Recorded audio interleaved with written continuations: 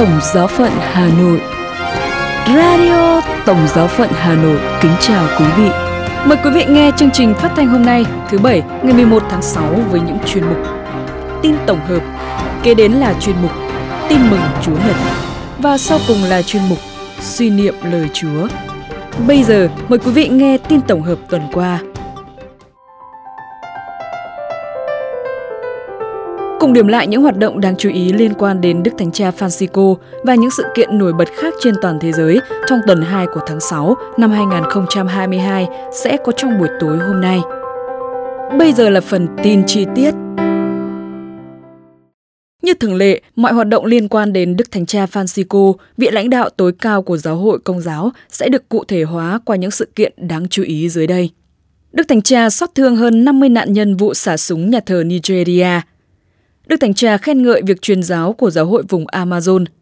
Và câu hỏi đặc biệt dành cho Đức Thánh Cha từ cậu bé tị nạn Ukraine. Cụ thể, vào ngày lễ Chúa Thánh Thần hiện xuống, các tay súng đã tiến vào nhà thờ Thánh Francisco Xavier ở Owo, Nigeria và xả súng cướp đi sinh mạng của hơn 50 người, trong đó có một số trẻ em, hàng chục người khác bị thương và họ đang kêu gọi hiến máu trên mạng xã hội. Đức Thánh Cha Francisco đã bày tỏ nỗi đau xót với các nạn nhân của vụ tấn công khủng bố. Ngài cầu nguyện cho các nạn nhân và cho đất nước chịu đau thương và trao phó mọi sự cho Chúa để Ngài trao ban Chúa Thánh Thần đến an ủi các nạn nhân. Nhân sự kiện, Giáo hội vùng Amazon của Brazil tổ chức cuộc họp Hội đồng Giám mục cấp khu vực lần thứ 4. Đức Thánh Cha Francisco đã gửi lời động viên đến những vị đứng đầu giáo hội địa phương. Đức Thánh Cha cho biết trái tim Ngài tràn đầy niềm vui và hy vọng khi thấy các cộng đồng Kitô giáo ở Amazon cùng nhau cộng tác để mang lại một dung mạo mới cho giáo hội nơi đây. Đức Thánh Cha Francisco không ngừng khen ngợi giáo hội Brazil vì những nỗ lực để đồng hành với giáo dân tại lưu vực sông Amazon. Ngài cũng khuyến khích giáo hội Brazil hãy can đảm, táo bạo và cởi mở với hành động và nguồn cảm hứng từ Thiên Chúa. Đức Thánh Cha cũng trao phó giáo hội vùng Amazon cho Đức Mẹ Nazareth, đấng không bỏ rơi con người trong thời khắc ngặt nghèo.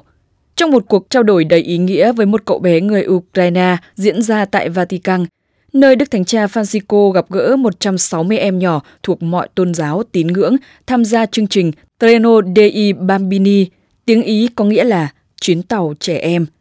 Khi cậu bé Sakar đã hỏi Đức Thánh Cha Francisco rằng, con không có câu hỏi nào ngoài một yêu cầu, cha có thể đến Ukraine để cứu tất cả các bạn đang chịu đau khổ ở đó không? Đức Thánh Cha Francisco đã trả lời rằng Ngài rất vui vì được gặp các em nhỏ. Ngài đã nghĩ rất nhiều về trẻ em ở Ukraine. Vì thế, Đức Thánh Cha đã cử một số Đức Hồng Y đến giúp đỡ mọi người ở Ukraine. Ngài nói rằng Ngài muốn đến Ukraine và Đức Thánh Cha chỉ cần thời điểm thích hợp là sẽ thực hiện. Nhưng thật khó để đưa ra một quyết định mà có thể gây hại nhiều hơn là có lợi cho toàn thế giới.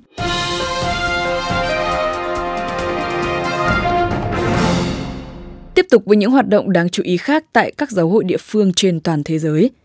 Tại Ba Lan, 22.000 bạn trẻ Ba Lan và Ukraine đã tham dự cuộc gặp gỡ Ledenica 2.000 lần thứ 26 trong ngày lễ vọng Chúa Thánh Thần hiện xuống.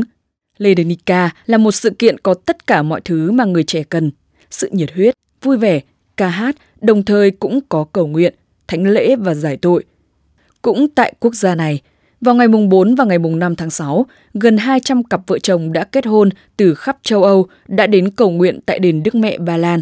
Họ đến từ các nước như Ukraine, Belarus, Hungary, Đức, Na Uy và Bỉ do nhóm Đức Mẹ phong trào cho các cặp vợ chồng Công giáo dẫn đầu. Cuộc hành hương năm nay có chủ đề Hãy đi theo Chúa Giêsu, con của mẹ. Các gia đình gặp gỡ nhau, cùng cầu nguyện, tham dự thánh lễ và chia sẻ những câu chuyện của họ. Với một sự kiện khác cũng tại đất nước Ba Lan, Hiệp hội Truyền giáo Giáo hoàng Ba Lan đã tổ chức buổi triển lãm những khuôn mặt của truyền giáo tại Ba Lan. Đây là cuộc triển lãm lưu động dừng chân tại một số địa điểm chính ở thủ đô Ba Lan trong vòng 3 tháng, ở lại giáo phận Kent 1 tháng và tiếp tục đến các vùng khác trong nước. Tại Singapore, theo yêu cầu của nhiều công nhân, nhân viên Công giáo trong các văn phòng, công ty luật, công ty vận tải biển, dựa vào đề xuất của Hiệp hội Cầu nguyện Công giáo để mang đến cho những người Công giáo có cơ hội được tham dự một thánh lễ kéo dài khoảng 30 đến 45 phút trong giờ nghỉ trưa, Tổng giáo phận Singapore thực hiện sáng kiến cử hành thánh lễ vào khung giờ này. Sáng kiến này đã được hưởng ứng ở nhiều nơi, từ trung tâm hội nghị, khách sạn, ký túc xá sinh viên, khu thương mại và thu hút sự tò mò của nhiều người quan tâm đến đức tin Công giáo.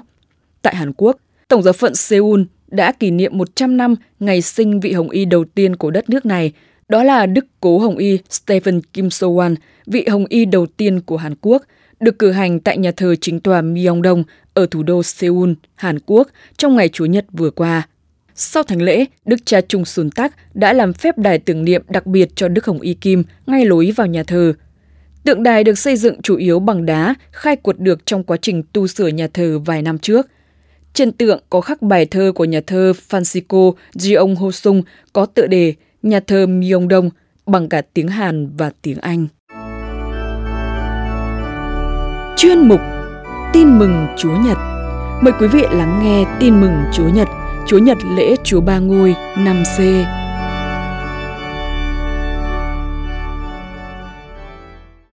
Tin mừng Chúa Giêsu Kitô theo Thánh Gioan.